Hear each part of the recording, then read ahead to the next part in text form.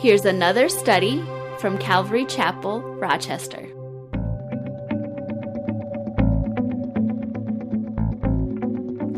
We're in Habakkuk this morning.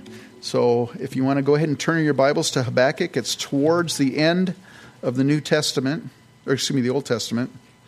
I didn't get a lot of sleep last night, so I'm getting kind of tongue-tied here, but all right.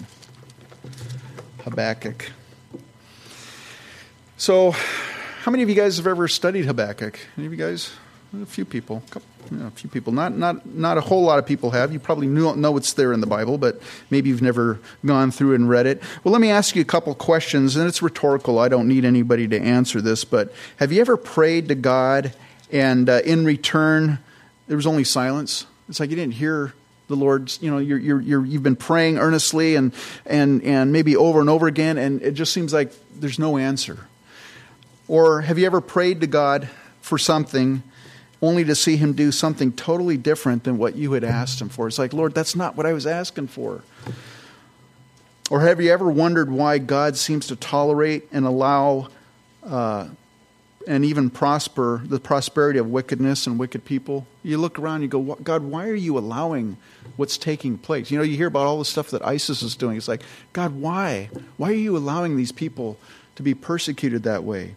If any of those questions you go, yeah, I've been there before, well then the book Habakkuk is for you. It's really awesome. The book of Habakkuk, it's unique in the prophets in that it's a prophecy not written to people. A lot of the prophecies are written to people.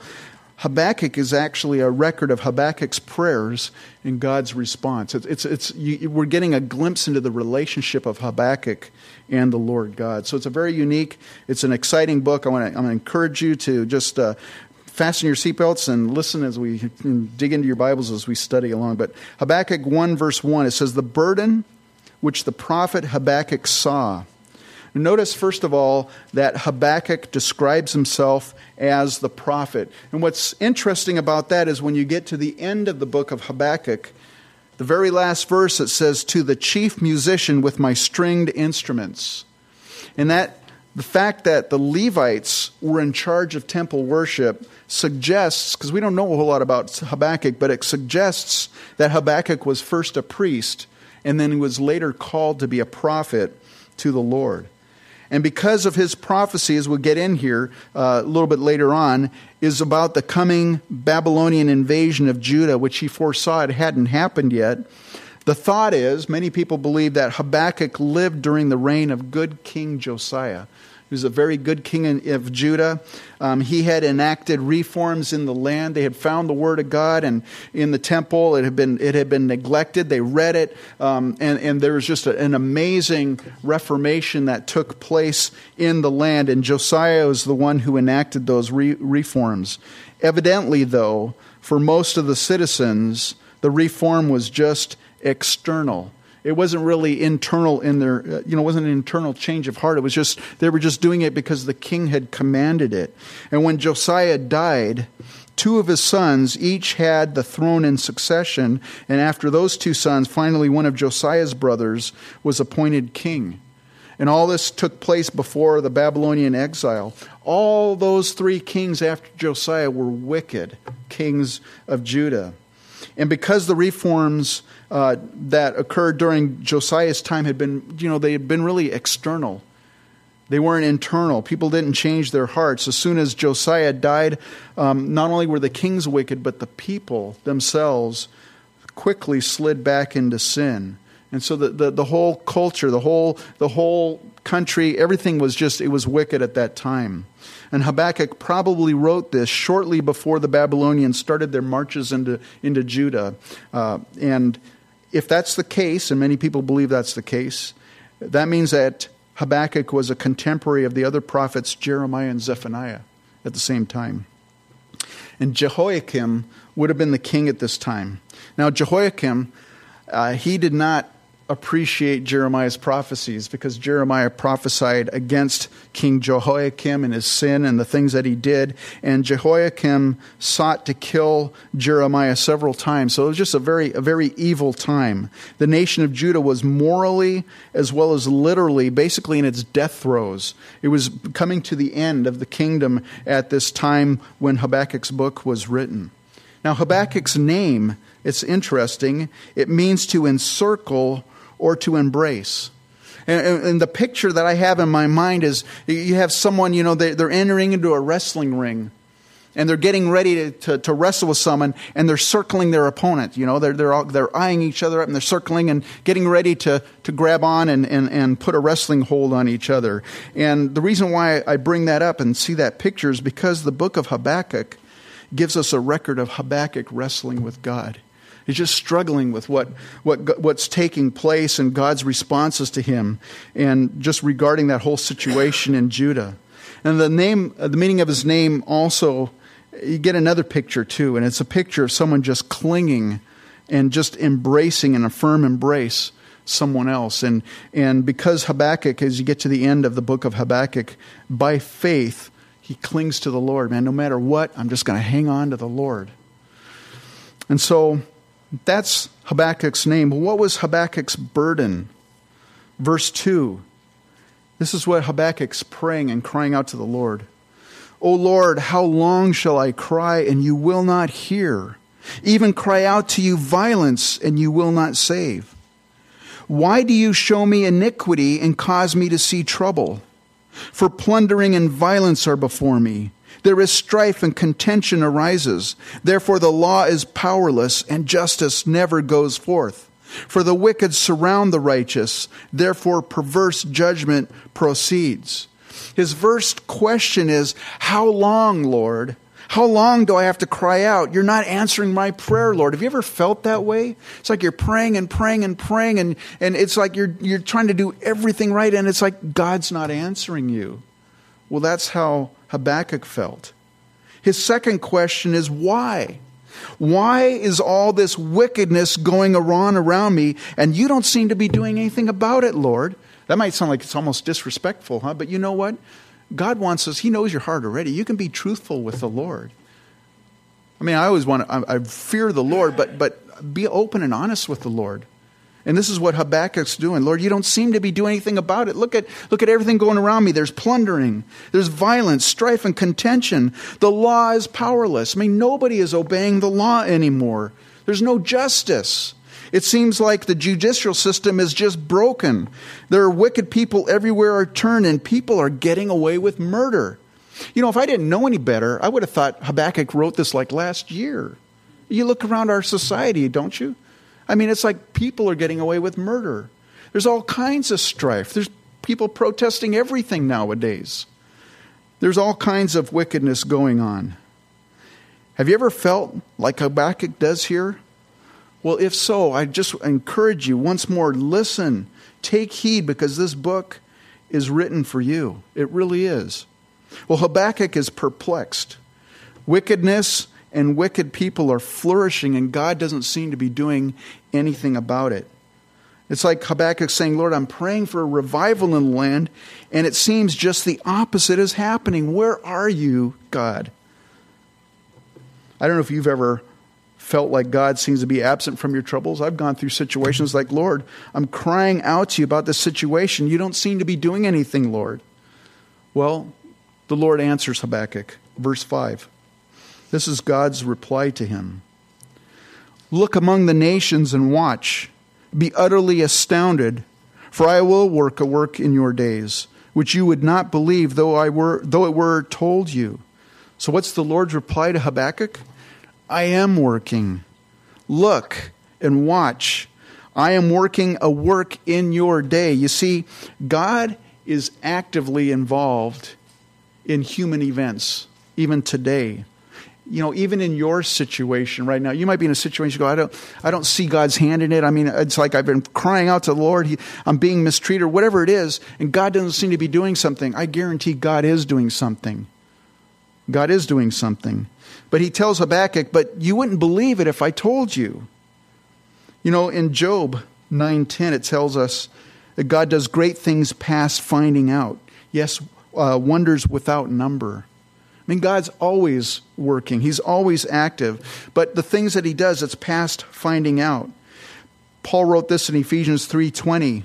Now to him who is able to do exceedingly abundantly above all that we ask or think, according to the power that works in us. I mean, sometimes we ask for stuff and God's got something totally better planned for us. He even does, sometimes doesn't even wait for us to ask. He does things, we can't even comprehend it. And God is working and doing a work. Well, what was God's work that he was going to do? Verse 6. For indeed, I am raising up the Chaldeans, a bitter and hasty nation, which marches through the breadth of the earth, to possess dwelling places that are not theirs. They are terrible and dreadful. Their judgment and their dignity proceed from themselves. Their horses also are swifter than leopards, and more fierce than evening wolves. Their chargers charge ahead. Their cavalry comes from afar. They fly as the eagle that hastens to eat. They all come for violence. Their faces are set like the east wind. They gather captives like sand. They scoff at kings, and princes are scorned by them. They deride every stronghold, for they heap up earth mounds and seize it. God says, I am doing a work. I'm raising up the Chaldeans, which is another word for the Babylonians. They're terrible. They're dreadful. They are mighty warriors. They're not afraid of any king. They trust in their own strength, and I'm sending them to attack Judah. Now, verse 10 talks about heaping up earthen mounds, and that's basically how the Babylonians conquered fortified cities. They'd build these long dirt ramps up to the walls of the city, and they could just march up and go just scale the wall, basically, and take a city. And the Lord continues here in verse 11. Then his mind changes, and he transgresses. He commits offense, ascribing this power to his God. Now, we're speaking about the Babylonians. And so this could be describing King Nebuchadnezzar, because we read in Daniel 4 how King Nebuchadnezzar, God had given him all this ability and this power and this might to be able to conquer the kingdom, the world basically at that time. And Nebuchadnezzar in Daniel 4, he's overlooking this vast empire that he caused. And it's like, he's praising himself and boasting and ascribing that success to himself. And God at that point changed his mind to that of a beast. And he was driven from his throne for 7 years, basically living like a wild animal until he acknowledged the God of heaven. Could be describing that. Or verse 11 could be describing the last king of the Babylon Empire, which was Belshazzar. He was the grandson of Nebuchadnezzar. And on the very night of the fall of the Babylonian Empire, Belshazzar held a drinking party, and he had his servants bring in the cups that were used in the temple for the service of the temple, and he drank out of them, and they worshiped their god, which was Marduk or Merodach or Bel is different names. They worshiped their god. But in any case, whether it's that, whether it's Nebuchadnezzar or Belshazzar, Habakkuk hears what God's going to do. He's been crying out, God, you're not doing anything. God says, I am doing something. I'm raising up the Babylonians to conquer Judah. That's not the answer that Habakkuk was waiting to hear or wanting to hear. And he's just perplexed. And so verse 12, Habakkuk responds to the Lord. Are you not from everlasting, O Lord, my God, my Holy One? We shall not die. O Lord, you have appointed them for judgment. O rock, you have marked them for correction. Well, let's take a step back for a moment. Habakkuk sees all this wickedness taking place in Judah. I mean, it's just terrible. There's injustice everywhere. The law of the Lord is totally ignored. And Habakkuk has been crying out to the Lord, and all he's been hearing is nothing, silence. And then the Lord tells Habakkuk, hey, I am working. I'm raising up the Chaldeans. They're going to punish my people. They're vicious. They're mighty. Nothing will stop them. And they ascribe their greatness to their idols. I mean, Habakkuk's probably like, something is not computing here. I mean, it's like, Habakkuk's like, I'm talking apples, and Lord, you're talking oranges. I mean, I'm asking you to do something about this wickedness, and you're sending more wickedness. You're doing with the Babylonians? Can you imagine how Habakkuk felt when he heard that? And Habakkuk, he's a believer in the God of heaven. He says the Chaldeans are going to ascribe great power to their idols. And so he says, but Lord, aren't you from everlasting? Aren't you the only true God? And then Habakkuk makes the statement, we shall not die. Now, when you're reading that verse, does that seem out of place to you? It's like, huh? We shall not die. It seems non sequitur. I like that word, non sequitur. It's like all of a sudden he's changing the subject. We shall not die. Well, let me explain what I think is happening. See, if Habakkuk was indeed a contemporary of Jeremiah, he probably would have heard Jeremiah's prophecies or read the scroll of Jeremiah. 5 times in the book of Jeremiah, the Lord says something to this effect. It's recorded in 5 different verses. The Lord basically is talking about how the Babylonians are going to conquer Judah. And he says, nevertheless, in those days, says the Lord, I will not make a complete end of you. You're going to be punished, but I'm not going to wipe you out. I'm not going to destroy you. And so I think Habakkuk is confused, of course, by what he just heard. But rather than giving up and ending his prayer and just say, that's it, I give up and walking away, I think Habakkuk now is standing on the promise of God. It's so important when things are perplexing for you in my life. You don't understand why God's doing what's happening. I tell you, remembering God's promises and clinging to them. It's like Habakkuk saying, Lord, I don't understand what you're doing. I don't understand why you're doing this. But Lord, remember your promise. And God, you said that you would do this. And you just fill in the blank there, basically. And so Habakkuk says, we shall not die. But he says, oh Lord, you have appointed them for judgment, meaning God has appointed the Chaldeans as God's instrument for judgment. And he says, oh rock, and that word actually is a large rock or a boulder or a cliff or a wall of rock. And it means stability or something to look on or to depend on. He says, oh rock, you have marked the Chaldeans basically for correcting Judah. He's acknowledging what God has just told him. But this is troubling Habakkuk.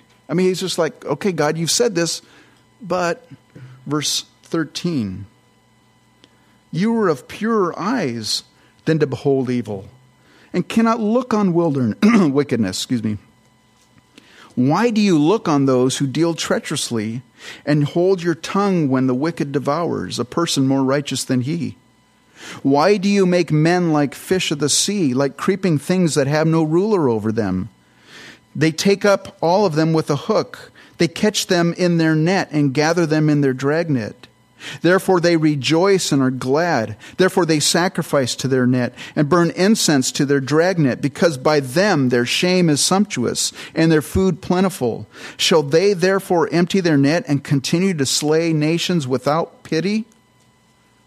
Habakkuk says, you are a holy God. Why are you allowing wicked people, even more wicked than the people of Judah? Why are you allowing them to be your instrument of judgment and correction for your people? How can a holy God look on and even allow these wicked people to prosper? Why do you prosper them while they do not even acknowledge you? They're ascribing their greatness and their success to their idols. And Habakkuk's just sitting there going, man, I just don't get it. It doesn't make sense. And so what does he do? Well, chapter 2, he does a very, very wise thing. Verse 1, I will stand my watch and set myself on the rampart and watch to see what he will say to me and what I will answer when I am corrected. Man, it's such a wise thing that Habakkuk did there. Verse 1, first of all, he says, I'll stand my watch. Now, I don't know if you understand what that means or the implications, but if you've been in the military, you know exactly what that means, standing a watch. I've had to stand a watch several times. What it means basically is for a set period of time, you're in one location. You're alert. You're awake. You're not sleeping. Guaranteed you're not sleeping.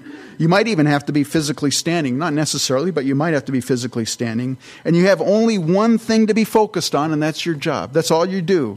It might be guarding something, or it might be on the lookout for something.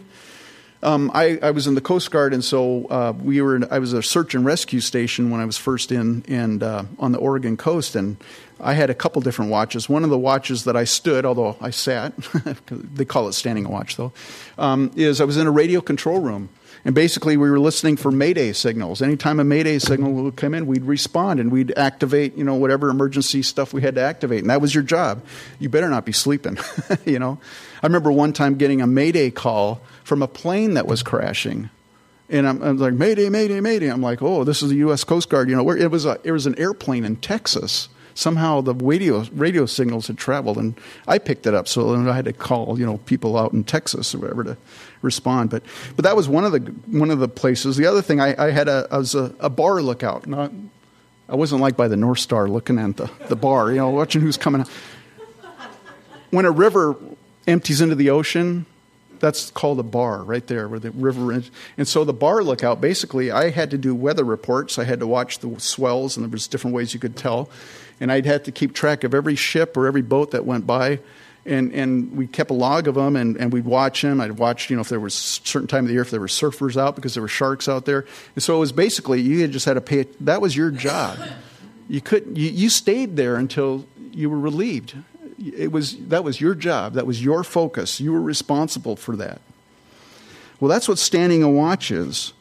It pictures an attitude of attention, of looking and watching. And so Habakkuk's asked the Lord some really tough questions. He's been pretty frank with the Lord. And now he's going to wait at attention and with anticipation for an answer. I wonder how many times you and I miss the Lord's answers because we're not focused on expecting an answer. And we rattle off a prayer and we go, I hope he answers my prayer, and we walk off. Rather than, I'm waiting here. God, I'm expecting you to answer me. One way to really get focused in your prayers is fasting.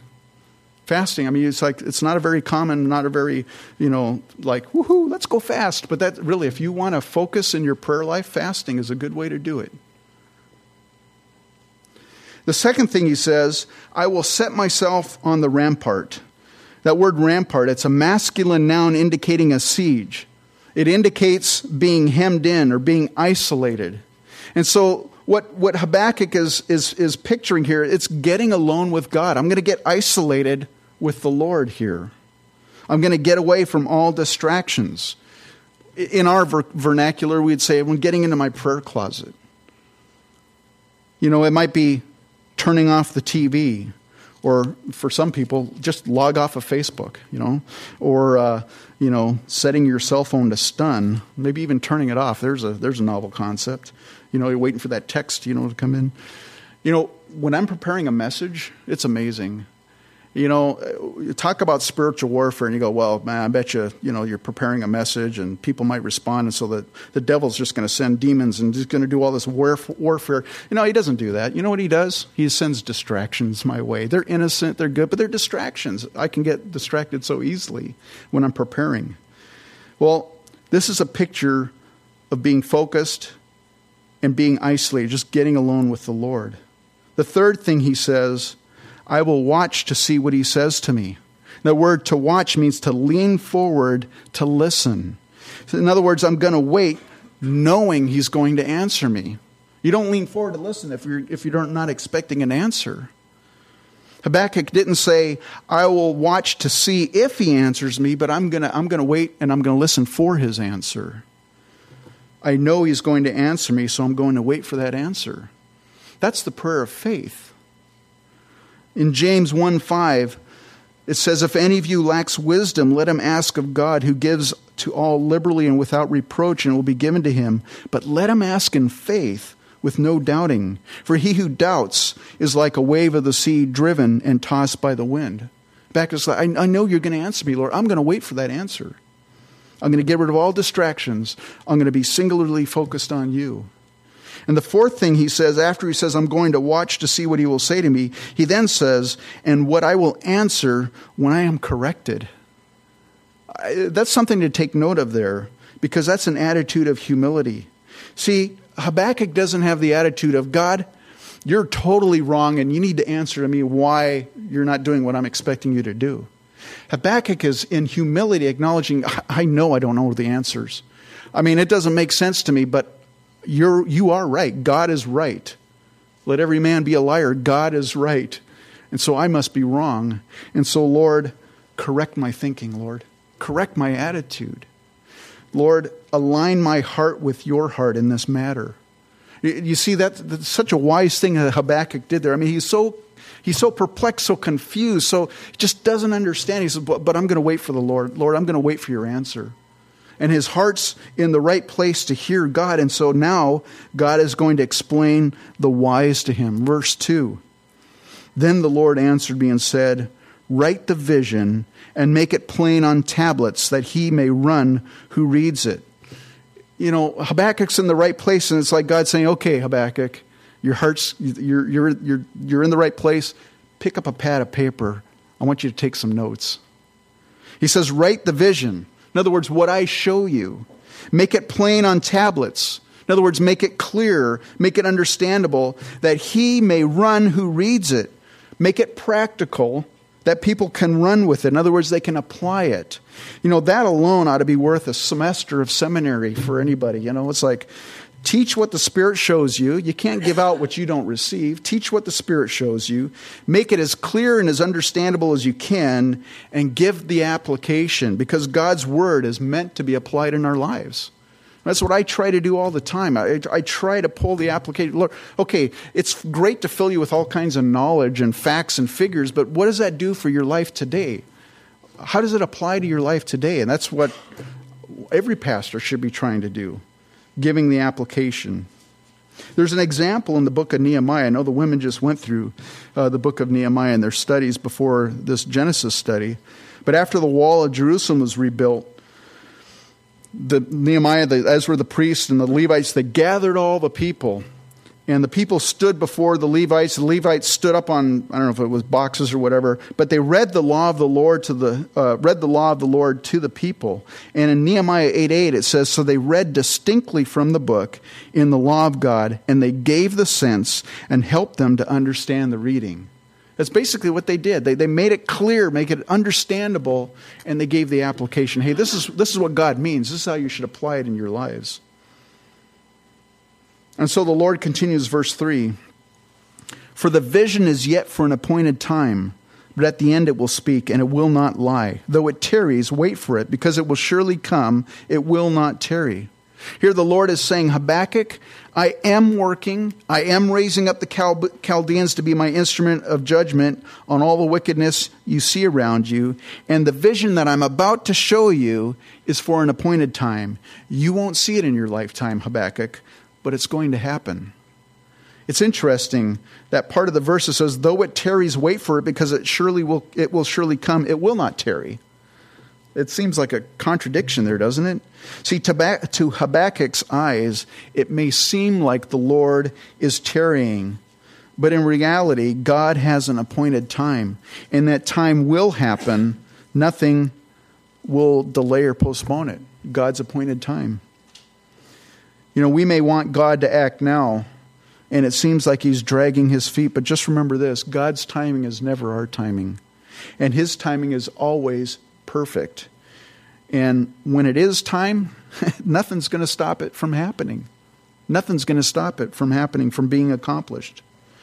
You know, the writer of Hebrews quotes this verse in Habakkuk, verse 3, and he's encouraging his readers to endure until Christ's promised return. And it may seem like God's tarrying in returning. I mean, you know, we were just singing today, Lord, I pray that you would come today, that our faith would be sight. I mean, I love that worship song, because it's like, Lord, I don't have to do any more Bible studies. You'll be here, Lord. You know, just keep praying for his return. It may seem like God's tarrying, but you know, the Bible says that in a sense he is, because he doesn't want anyone to perish. He wants everybody to come to repentance. But there is an appointed time. And when it comes, when God says, that's it, the last person that accepts Christ as their Savior, that's it. Boom, the rapture is going to happen. Nothing's going to stop it when Christ comes to return for his church. But it's an appointed time. Verse 4, the Lord continues, behold the proud, His soul is not upright in him, but the just shall live by his faith. The just shall live by his faith. That is a bedrock verse of the Christian faith. That verse altered the course of history when you look at the works of Martin Luther and the Reformation. The Apostle Paul takes this same verse and he quotes it in 3 different New Testament passages, and he applies it in 3 different ways in those 3 different passages. In fact, we'll be looking at those, not this morning because we'll be here till 3 o'clock, but we'll be looking at those in another message actually. But how does it apply to Habakkuk? The just shall live by his faith. You see, Habakkuk's problem was he did not understand how God could allow the wicked to prosper. It just didn't make sense to him. And, they're prideful, they're wicked, they're ascribing all their success to their idols. And God assures him that he sees the heart of the proud man. He sees that their heart is not upright. But Habakkuk, God says, the just man or the upright man shall live by his faith. In other words, Habakkuk, you're going to live by faith. You're not going to live by what you see or how you feel or what you understand. You're going to live by faith. Habakkuk, you're not always going to understand what I'm doing. You're not always going to understand why I'm doing it or even when I'm doing it. Your life is going to be lived by faith on earth, faith in me. In Isaiah 55, verse 8, the Lord says, "My thoughts are not your thoughts, nor are your ways my ways, says the Lord. For as the heavens are higher than the earth, so are my ways higher than your ways, and my thoughts than your thoughts." God doesn't think the same way you and I think. We think God should do this, but God's got a plan that's right, and it's his plan. Paul in Romans 11, he's explaining God's plan for the nation of Israel in the last days, how all the nation of Israel, the remnant's going to be saved in those last days. And he's reflecting on what he just written to the church in Rome. And as he just starts worshiping the Lord in the middle of what he's writing, and in chapter 11, verse 33, he says, "Oh, the depth of the riches both of the wisdom and knowledge of God. How unsearchable are his judgments and his ways past finding out. For who has known the mind of the Lord, or who has become his counselor?" And so God's telling Habakkuk, it doesn't make sense what I'm doing. I know. You wouldn't have believed it if I had told you. But you have to trust me. You have to walk in faith. He says the same thing to you and I when we're faced with things we just don't understand. Why are you allowing that, God? God says, I've got a plan. I've got an appointed time. Trust me, walk by faith. See, the world lives by the senses of taste, touch, smell, see, and hear. And God's not playing some cruel joke on you and I, withholding things from us. What he's doing is he's training you and I to live by faith in him because he's preparing us for eternity. Because in Hebrews 11:6, we read, "It's without faith it's impossible to please him. For he who comes to God must believe that he is, and that he is a rewarder of those who diligently seek him." See, God's weaning us off of just trusting in what we see, what's in front of us. God wants us to trust with the eyes of faith, to walk and to trust in him. The just will live by faith. And now God's speaking about the Babylonians. See, he's going to assure Habakkuk now. He didn't have to, but he's going to assure Habakkuk that he's well aware of the situation. And so now he's talking about the Babylonians. Verse 5. "Indeed, because he transgresses by wine, he is a proud man, and he does not stay at home. Because he enlarges his desire as hell, and he is like death and cannot be satisfied. He gathers to himself all nations and heaps up for himself all peoples." As revealed in the book of Daniel, the Babylonians loved their booze. They did. Not only were they intoxicated by wine, but they were also intoxicated by their own success. God says the person who's always seeking success in the worldly sense, they're never going to be satisfied with success. It floors me when you start hearing about these movie stars. They want all the celebrity status. They get it. They're the superstars. They've got more money than they know what to do with. They've got people that just adore them. I mean, they're at the peak of worldly success, and they shoot themselves. They kill themselves. They commit suicide. Why? Because they're not satisfied. Because you won't find satisfaction and success in the world's sense of success. Verse 6, Will not all these take up a proverb against him and a taunting riddle against him and say, woe to him who increases what is not his? How long? And to him who loads himself with many pledges? Will not your creditors rise up suddenly? Will they not awaken who oppress you, and you will become their booty? Because you have plundered many nations, and the remnant of the people shall plunder you, because of men's blood and the violence of the land and the city and all who dwell in it. See, one day, when Babylon's destroyed, all those nations who were oppressed by them are going to taunt them. What they inflicted on others would eventually be afflicted upon them. That's what God's saying basically there. And then, now in the rest of this chapter, God declares 4 woes against the wicked in general, but also the Babylonians in particular. Verse 9. Woe to him who covets evil gain for his house, that he may set his nest on high, that he may be delivered from the power of disaster. You give shameful counsel to your house, cutting off many peoples, and sin against your soul. For the stone will cry out from the wall, and the beam from the timbers will answer it. When it's talking about a house, it's talking about beams and timbers, but what's really being spoken of here is a family, or in the case of the Babylonians, a dynasty. They became wealthy by dishonest gain, and they coveted wealth no matter how they got it, and they tried to protect themselves financially. I mean, they felt successful because of all that they had gathered. This is really a woe against the greedy man. See, what they build from greed would be a testimony against them in due time, is what the Lord's saying. All that they've accumulated, it's going to be a testimony against them. Verse 12. Woe to him who builds a town with bloodshed, who establishes a city by iniquity. Behold, it is not of the Lord of hosts that the peoples labor to feed the fire, and the nations weary themselves in vain. For the earth will be filled with the knowledge of the glory of the Lord as the water covers the sea. This is a woe against the mighty man. The Babylonians were mighty men. They ruled by their might. They were successful because of their power, and they were feared by many. This is a woe against the mighty man who uses his might to crush others by violence and abuse. You see, the mighty think they own the earth. I think Donald Trump thinks he owns the earth, but the mighty think that they own the earth. That's not a slam against him, but the Bible says the meek shall inherit the earth, right? That's what the Bible says. Now, verse 14, it's also in Isaiah 11:9, and in Isaiah 11:9, it's speaking about the millennial reign of Christ on the earth, when the meek will literally inherit the earth. You see, the mighty think the world is theirs for the taking from the weak. That's what the mighty think right now. We'll just take it from the weak. But God's reminding Habakkuk prophetically that a time is coming, God's going to reign when Christ returns. Verse 15, woe to him who gives drink to his neighbor, and pressing him to your bottle, even to make him drunk, that you may look on his nakedness. You are filled with shame instead of glory. You also drink, and be exposed as uncircumcised. The cup of the Lord's right hand will be turned against you, and utter shame will be on your glory. For the violence done to Lebanon will cover you, and the plunder of beasts which made them afraid, because of men's blood, and the violence of the land and the city and all who dwell in it. Verse 17 is a tough one. Let me read it in another translation. It says, you cut down the forests of Lebanon. Now you will be cut down. You destroyed the wild animals, so now their terror will be yours. You committed murder throughout the countryside and filled the towns with violence. So going back up here to verse 15, this is basically a woe to those who entice others to sin.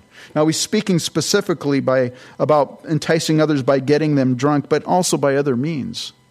The Bible talks about that a lot. It's bad enough when a person sins by themselves, but it's when they cause someone else to sin, their guilt's just multiplied. Jesus said, if a person causes one of those little ones, and he's either talking about children or baby believers, if you cause one of those little ones to stumble, he says it's better if you have a millstone tied around your neck and you're thrown into the middle of the ocean than to face my wrath. That's how God feels when people entice others to sin. Paul talks about, you and I, as believers, we have freedom in Christ. But he stresses, you've got freedom, but you better be careful not to use that freedom in a way to cause others to stumble. There's a huge responsibility in that. Verse 18, What profit is the image that its maker should carve it? The molded image, a teacher of lies, that the maker of its mold should trust in it to make mute idols. Woe to him who says to wood, awake, to silent stone, arise, it shall teach. Behold, it is overlaid with gold and silver, yet in it there is no breath at all. This woe is a woe against idolaters. It's amazing that man will worship created things rather than the Creator, and yet that's human nature. It's idolatry is worshiping anything other than the Lord God himself. It could be a career. It could be your possessions. It could be your success. It could be another relationship with someone else. If it gets in the way of your relationship with God, it's idolatry. And so in conclusion, looking back on all this here, Habakkuk's wondering why God had not heard his prayers, why God was allowing wickedness to thrive, and God says, hey, I am working, even right now, but you wouldn't believe it if I told you, but I am working. And it was true. God had told Habakkuk, God told Habakkuk in response to Judah's wickedness, God was raising up the proud and wicked Babylonians to judge his people. And Habakkuk's like, I don't believe it. I don't understand it. He was incredulous. How can a holy God use an unholy people and even allow them to prosper? And God's response, Habakkuk, you have to live by faith. You have to trust me, even if you don't understand what I'm doing. And then, he reveals to Habakkuk that he was in fact aware of the wickedness of Babylon. He just enumerated all these things. Habakkuk saw his wickedness, and God says, I see it. I see their pride. I see their violence. I see what they're doing, Habakkuk. And in my timing, at the appointed time, they're going to be judged. But it won't happen in your lifetime. It's going to happen at an appointed time.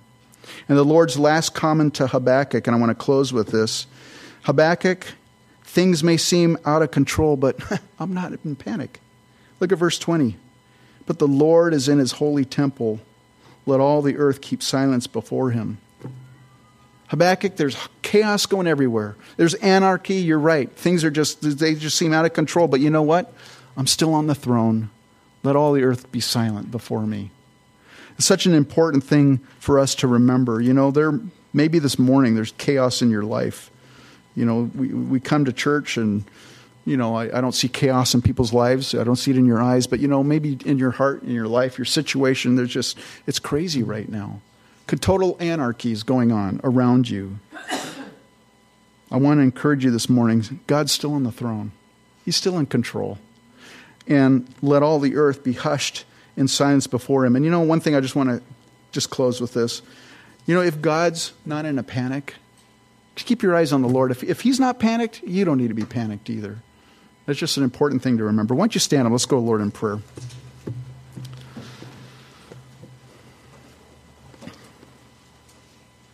Heavenly Father, I thank you so much for this glimpse into your relationship with Habakkuk. I thank you that the Holy Spirit recorded this conversation, this prayer, and these answers for us because, Lord, we so often struggle with the same things. Where we struggle with understanding why you're allowing things to happen or why you're not answering prayers the way we think you should. Lord, I pray that, Lord, we would walk by faith, Lord, that we would live by faith. Or that we would realize that we don't have the whole picture. We don't understand that, Lord, you are the only true and wise God. And that, Lord, we would just trust in you and rest in that promise. And Father, I thank you, Lord God, that you are in control, Lord. Even now, Lord, you are raising up people and you're bringing people down, and it's according to your will, Lord. And so, Lord, we just thank you that in the midst of chaos, in the midst of anarchy, Lord, we have that anchor, that firm rock that we can trust in, and that's you, Lord God. So I thank you. And Father, I pray for each and every person here this morning. I pray for those that are maybe even this morning, Lord, they've just got chaos in their lives. Or maybe they've been praying for something and you either haven't answered it or you've answered it differently than what they expected. Father, I pray that, Lord, the words, the message this morning, Lord, I pray that they would take it to heart. That, Lord, they would get alone with you and just spend time with you in prayer. And, Father, that you would just align their hearts with your heart. And I pray that you would encourage them, Lord, that they might realize that, Lord, that they just need to trust you. You're in control. And so I thank you this morning for those reminders, Lord. I thank you for each person here this morning. I pray that you would bless them and that they might be encouraged this morning. And it's in Jesus' name that we pray. Amen.